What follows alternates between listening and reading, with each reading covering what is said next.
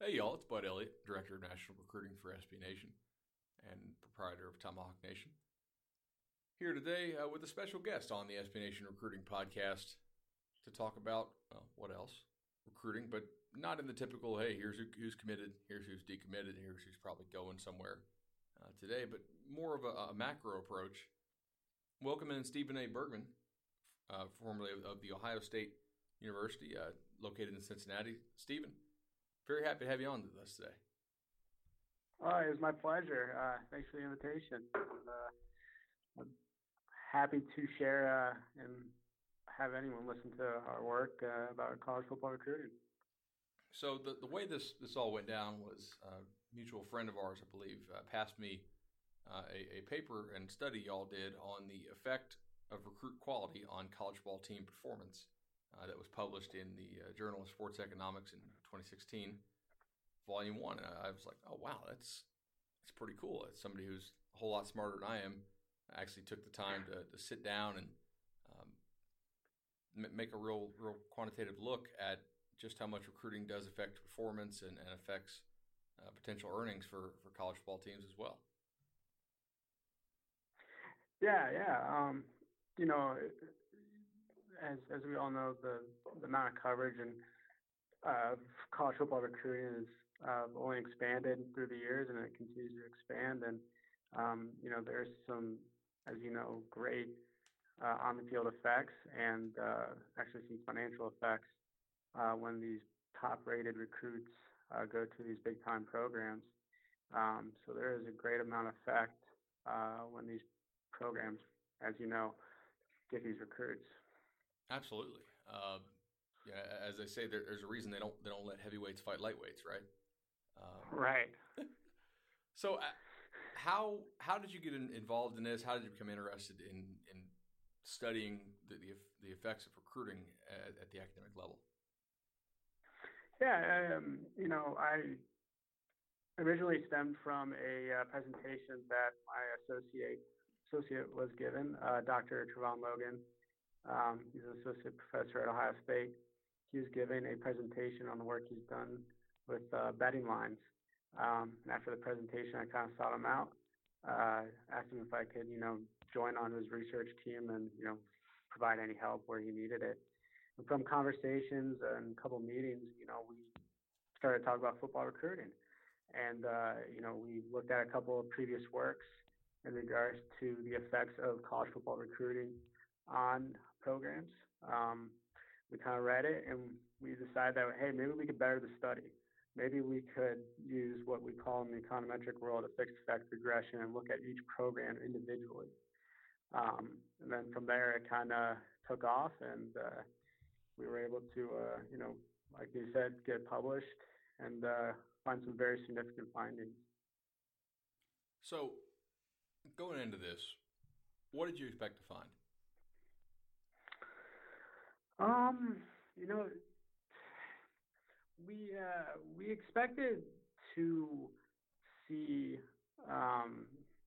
the effects of recruits probably be diminished with the regressions we were running. So previous studies kind of looked at recruiting as a whole, which we thought was inefficient. The effects of a five-star recruit going to Toledo or a Central Florida is quite different than what when Florida State brings in that same recruit or Ohio State brings in that same recruit. So we thought the effects were going to be diminished and may not be as significant. However, our studies show that the effects, when we use a fixed effect regression, are still statistically significant. And they have profound effects, even when we look on a school by school basis. Which basically means is, when Florida State brings in the top rated recruits, it is a big deal. Our studies show that, the chances of Florida State increasing their wins, chances of, winning the national title, winning the ACC championship, are greatly increased.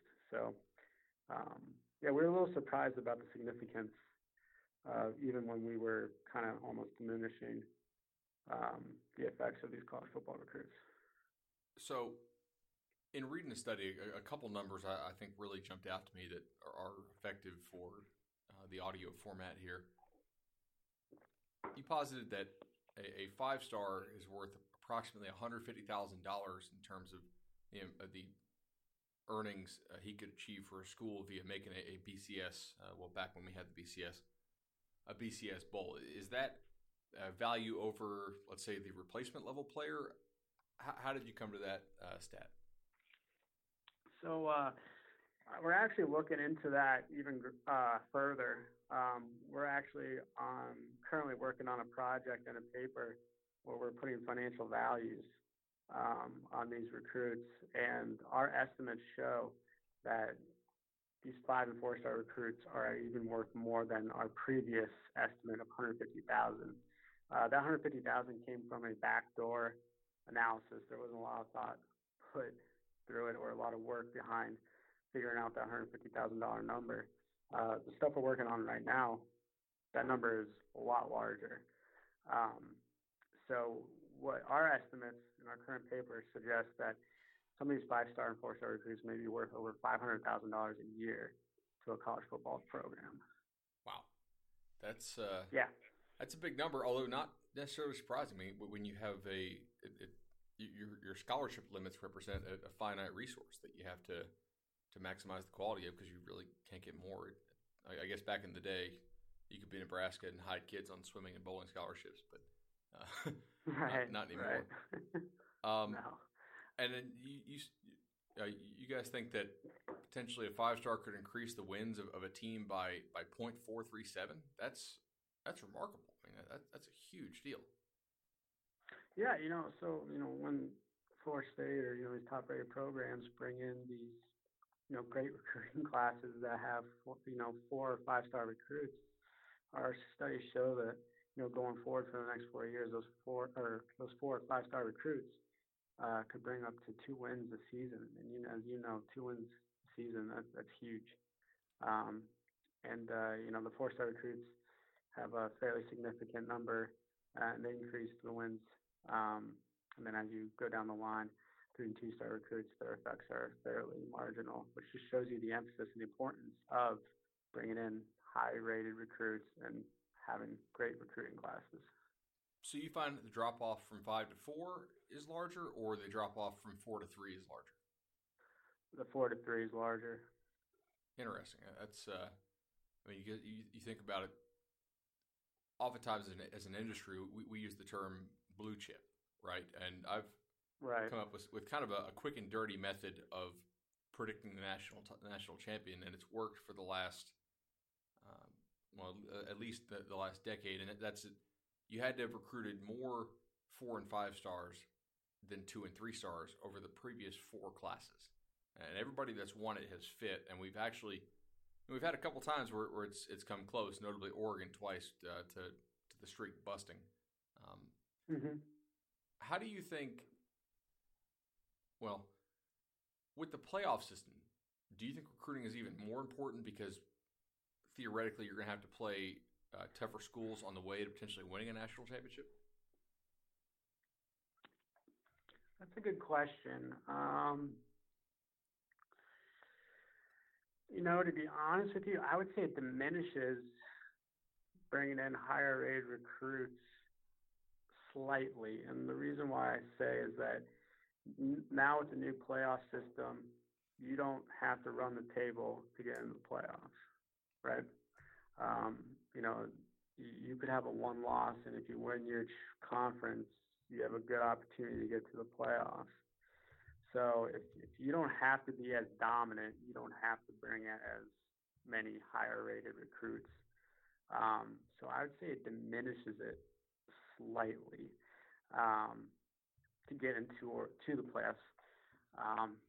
Actually winning the national title, I would say that theory still holds true. If you want to win the national title, you still have to probably bring in the top rated recruits and the top rated recruiting classes, but maybe getting to the playoffs, I would say you don't have to have the best recruiting classes. Does that make sense? Yeah. Your access potentially to have a shot at it is greater, but your chance to actually win it once you get there is perhaps less. Yeah, Yeah, you'd have to because win 2 games as opposed to one. right. What I'm thinking about, is, in a weak year like Pac-12 right now, Washington's undefeated, and Washington has a really good chance to run the table. I I could be wrong, but I think in the last couple of recruiting classes, Washington's like in the top 10. Yeah, I would even say in the top 20. So a program like that, has a great shot of getting to the playoffs, and they don't have top-rated recruiting classes. So the data set that you used was what, 2002 to 2012, I believe, from Rivals. Yep. Yep. And I know we've done a decent bit of work on this on SB Nation, and it's probably not as scientific as it could be. But I really enjoyed reading y'all's stuff because you're more in pursuit of truth and statistical significance as opposed to me. I have to, I guess, boil things down for the average reader a little more. But one thing that we've noticed is that recruiting rankings are getting a lot better, and specifically over the last 6 to 7 years, they've really improved because of the advent of digital film combined with the ease of access that people have now to high quality camera equipment. There used to be a real limiting factor, which was the recruiting services would have to depend on high school coaches cutting up film, sending that film into the recruiting services, or the recruiting services would have to drive around the state to all these high schools and pick up tapes, and then they have to go and load them into their system. Now, high school coaches don't have to cut up that film because it's really easy for basically any kid now can go on Movie Maker or use Huddle or XOS or Verge, those popular video services, and make their own highlights. And so the visibility is so increased. And what we found is that it leads to a lot fewer diamonds in the rough, if you will, slipping through the cracks, and kids who probably should have been 4 or 5 stars. Nowadays, it's far more rare for them to be rated as 2 or 3 stars than perhaps it was a decade ago. I think you bring up a great point. As technology evolves, I think you're absolutely right. These scouting services become more and more efficient. These diamonds in the rough will be less found, or not as found as much. Back in the day,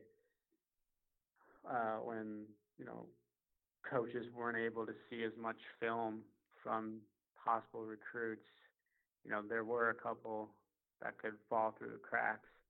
I can't really think of any on the top of my head in the 90s, and what I'm thinking of, lower rated recruits that Ed Reed was a 2-star. Right. So that's kind of the common refrain here in South Florida, especially for Miami fans. Anyway, Ed Reed was a 2-star. I'm like, yeah, but that was almost 2 decades ago when he was playing high school ball. Nowadays, if you have that many interceptions in high school, well, if you want to get recruited, you're going to be damn sure to put that on your highlight tape, and that highlight tape is going to get out. People are going to see that. Right. So with any analysis, any analysis in regards to numbers, you're always going to have outliers, right? So I'll speak on a local guy, Luke Kuechly, from Cincinnati. He was, I think, a 2-star. And he was, I'm sure he won numerous awards at Boston College. So there are going to be some players that fall through the cracks. However, those number of players, due to the evolution of technology, are probably going to be few and far between. But our analysis shows, in the basic law of averages,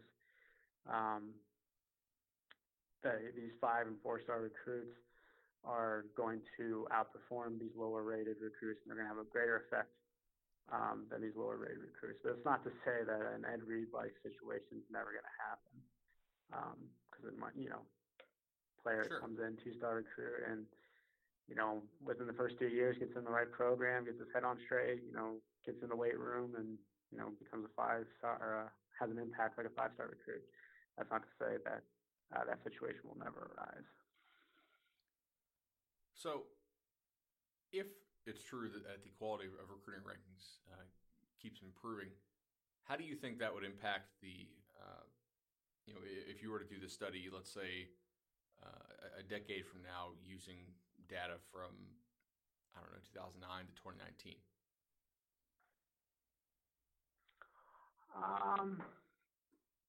I would say the effects would maybe be a little larger, but we ran analysis on and we expanded our data to see if anything has really changed in regards to the effects.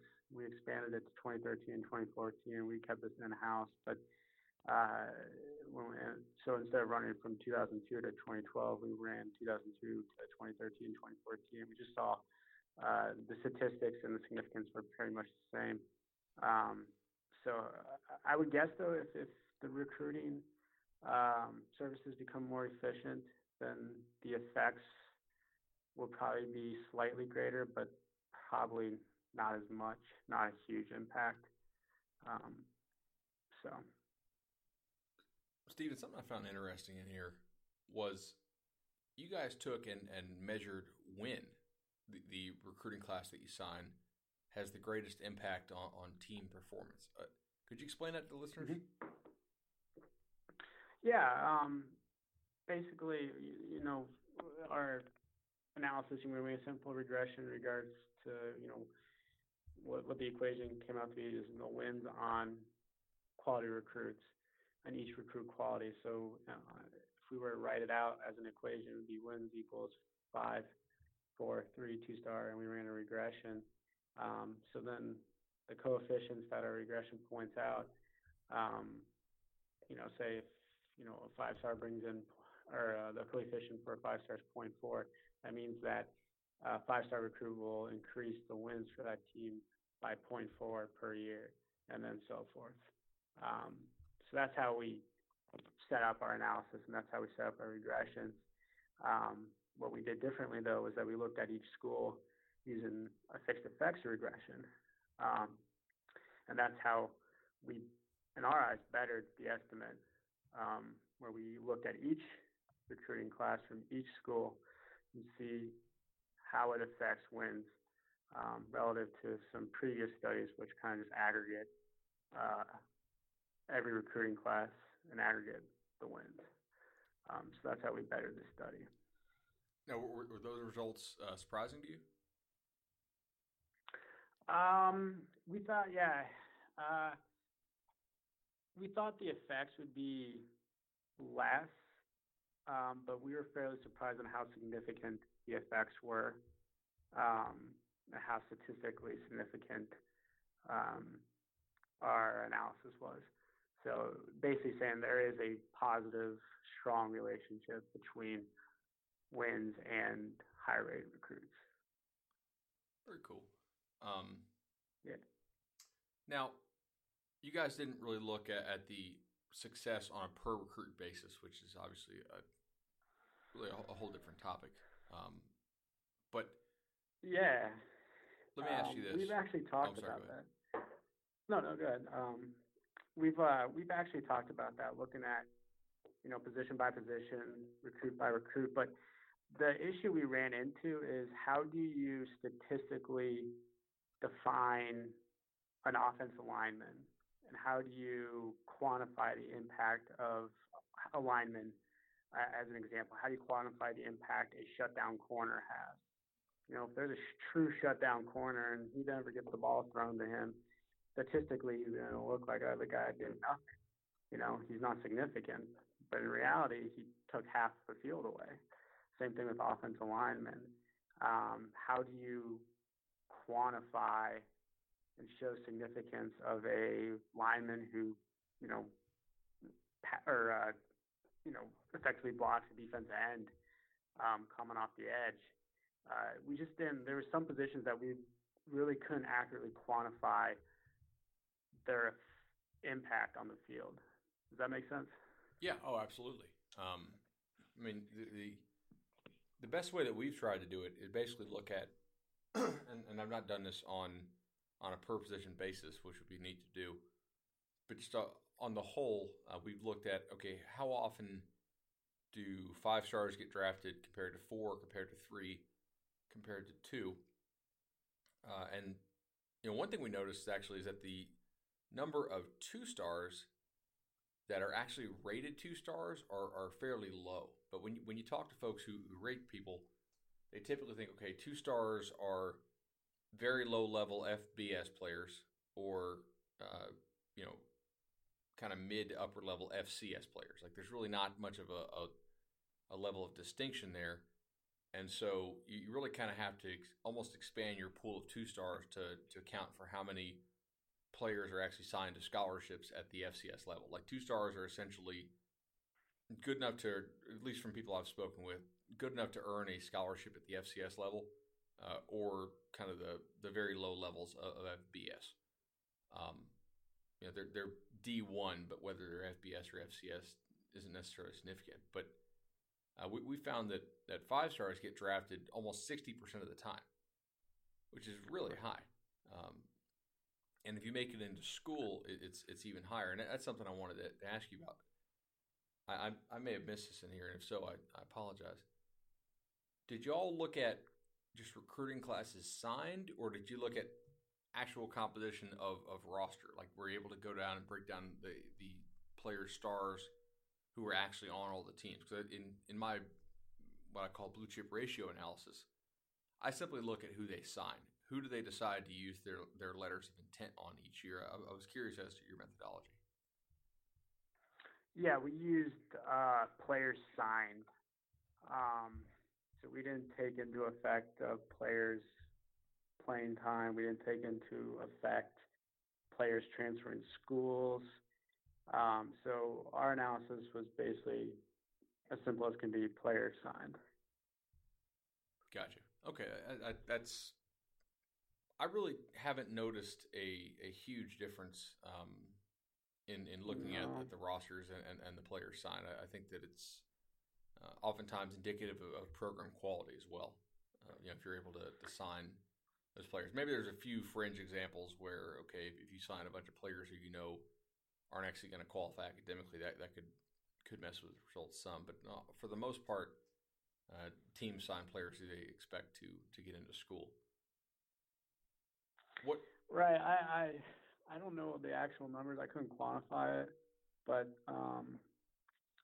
my guess would be that 5 and 4-star recruits that get signed and A, don't play, or B, transfer, are going to probably be low, making, if we were to expand that analysis, I would say it wouldn't really have a huge effect on the estimates.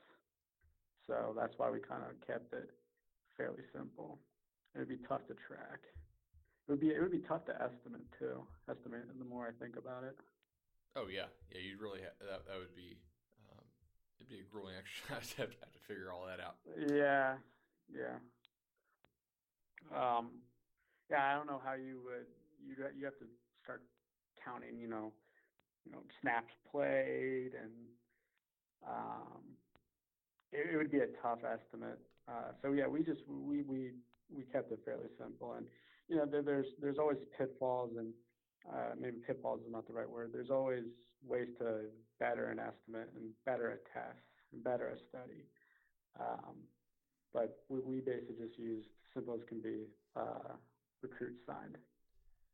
Going back to my days of taking economics courses, did you find there was a certain level of recruiting where you had a little bit of a maybe diminished marginal utility? I think I'm using that phrase correct here, where, okay, once you reach this certain point, every additional 4 or 5 star is perhaps worth less, or maybe not.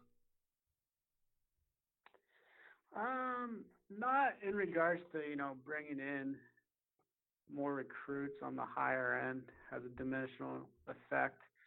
What we have, in regards to diminishing effects, what we saw was that actually when programs bring in 3 stars and 2-star recruits, that actually has a diminishing effect on the field performance.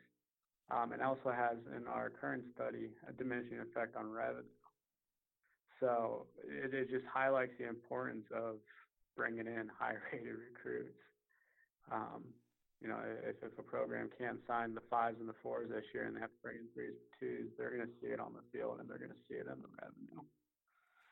So how hard do you chuckle when you see fans say things like, well, recruiting can't measure heart, and recruiting's just a scam, and it really doesn't. It's all about coaching and development, and recruiting doesn't really matter. I know I get a pretty good laugh out of it. Yeah, I do too. I feel like a lot of that is on emotions and feelings rather than facts and statistics.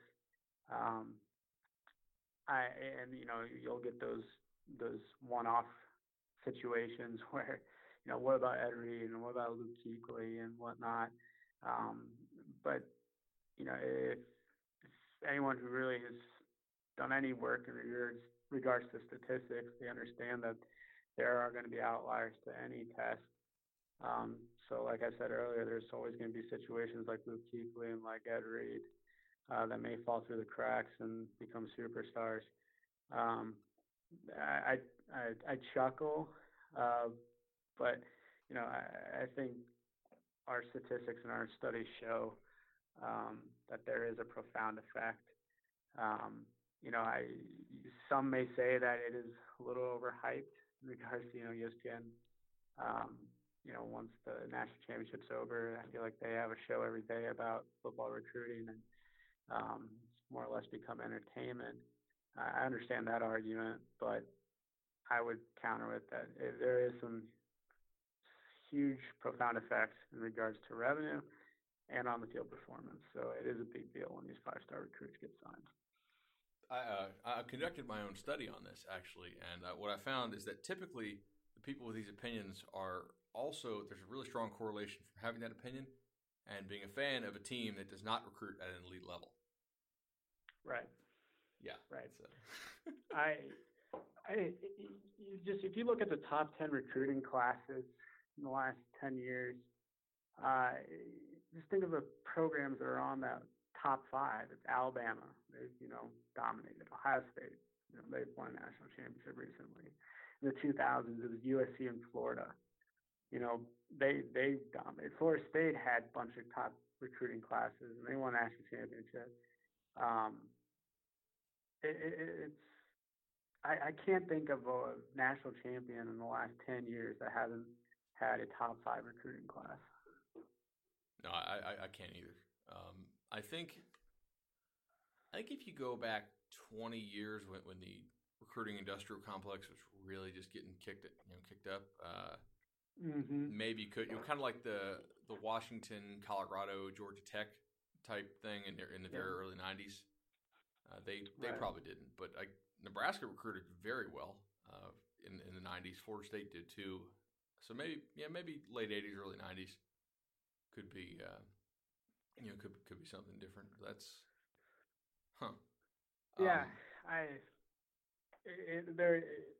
I'd be shocked. I'm trying to think. I'm going through the last national champions in my head, and the only one that I maybe have an asterisk on is Auburn. The Cam Newton year. Won. Yeah. See, they had a lot of really highly rated kids. I think 3 or 4 years before they won it, who didn't do a whole lot the first 2 years, and then they ended up playing really well that year. Yeah, if you remember back in the day, that whole controversy, when Tommy Somerville ran the table in the SEC and they didn't get into the national championship, I think that created some momentum a couple of years after, where they brought in some higher rated recruits. But yeah, I can't think of a single team that's won a national championship in the last couple of years that haven't had a top 5 rated recruiting class within 2 or 3 years when they won the national championship. Exactly. It really is the key. And if you think about it like this, I don't know if you're a fan of any pro sports or not, but really in college, there's a strong argument to be made that the players and the talent, just the pure talent level of the players, is actually more important than it is in the pro leagues, because in the pro leagues, theoretically, you have unlimited amount of practice time, or limited by the collective bargaining agreement, whatever the union will let you practice their guys, but certainly much more time to develop skills and develop scheme and strategy than you do in college. In college, we have the 20-hour rule, where you're not allowed to spend more than 20 hours practicing, and schools skirt that, but not to the extent that to where they're technically pro teams or anything. So really, you are kind of, well, in large part, you are what you recruit. Now, there's some examples of coaches who really just botch things, but um, it's so important. Yeah, I'm going to use my team as an example. The Buckeyes, the Big Ten is really bifurcated. Uh, you got the Michigans, you got the Ohio States. Michigan State has done fairly well uh, without recruiting too well.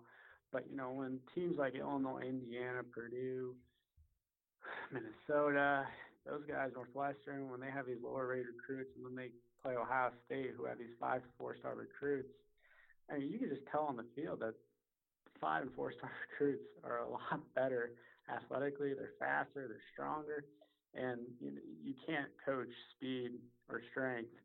Um, and you watch those games, it's kind of like night and day. Um, so, you know, when teams, well, I don't really understand the argument, when teams bring in lower rated recruits, like we were talking about earlier, um, they they tend to underperform. They may have spurts of outperformance. Maybe they have a bunch of seniors on the program. It's great. But on a skill level, you can really tell a difference. Maybe the SEC, there's a little more parity. In the ACC, there's a little more parity. But I'm sure there are schools where you can really tell a huge difference in skill level between the players in some games. There's no doubt about it. And you can just go out on the field when they're at these recruiting camps, and you can say, okay, that's an upper level kid, that's a mid level kid, that's that's kind of a fringe kid who is going to be lucky to actually get scholarship money. It's not that hard to see who like your five. I always tell people this: your 5 stars are the easiest to see, right? Like anybody, right. I can really take anybody who's ever watched football before, and they can go and they can be like, oh, that's a 5-star, yeah, because he's 6'4", 310, and moves like he's 260. Okay, got it. Check. Yeah. The tougher, in my opinion, the easiest designation I think to make is probably between 5 and 4. Going from 4 to 3, especially kind of at the lower bounds of your 4 set to 3 is much tougher. And in your 3 to 2, oftentimes there's not necessarily that much difference. Maybe an inch, maybe 5-10 pounds. A lot of times the difference between 2 and 3, though, is just exposure. Did you get your film in front of the right people? Were you at a camp? Mm-hmm. Was a recruiting analyst actually looking when you made that one good play? I mean, 5 stars are going to make a lot of plays. We'll see you. If you're 2, 3-star, maybe you're only making one really good play that day. Did I see that type thing? Yeah. I mean, you look at guys like Jameis Winston and Terrell Pryor. I mean, you felt like everyone else was in slow motion, and those guys were 3, 4, 5 steps faster than the defensive backs, linebackers, and everything. You don't even have to quantify it. You can just visualize. You know which guys are the 5-star recruits on the football program. Right, exactly. It's absolutely. Well, I certainly appreciate you coming on with us, and I'm very interested to see any new studies y'all have coming out. I know that, look, from a pure business perspective, the more I can get people to believe that recruiting matters, the more they're going to follow recruiting, which try to help out our 80 websites that we have with their recruiting coverage. The more people care, the better we do. So I'm very, very excited that we have actual scientific evidence as opposed to my kind of crack science that recruiting does matter at the highest level. Yeah, and I'm sure this conversation will probably come up more as time goes on, but we're finalizing and we're ready to getting close to submitting the work that we've done recently in the last year or so. But we're really gonna kind of push and pioneer. Our goal is with our recent study is to continue the conversation of paying players. Yes. So with our estimates, we see, and we could talk about this for hours. We see that, and there's been a lot of studies on this, and they estimate how much recruits are in a lot of different ways. But there's a consistent theme that the estimates, the financial impact that these players have on their programs is far greater than what they're being compensated for.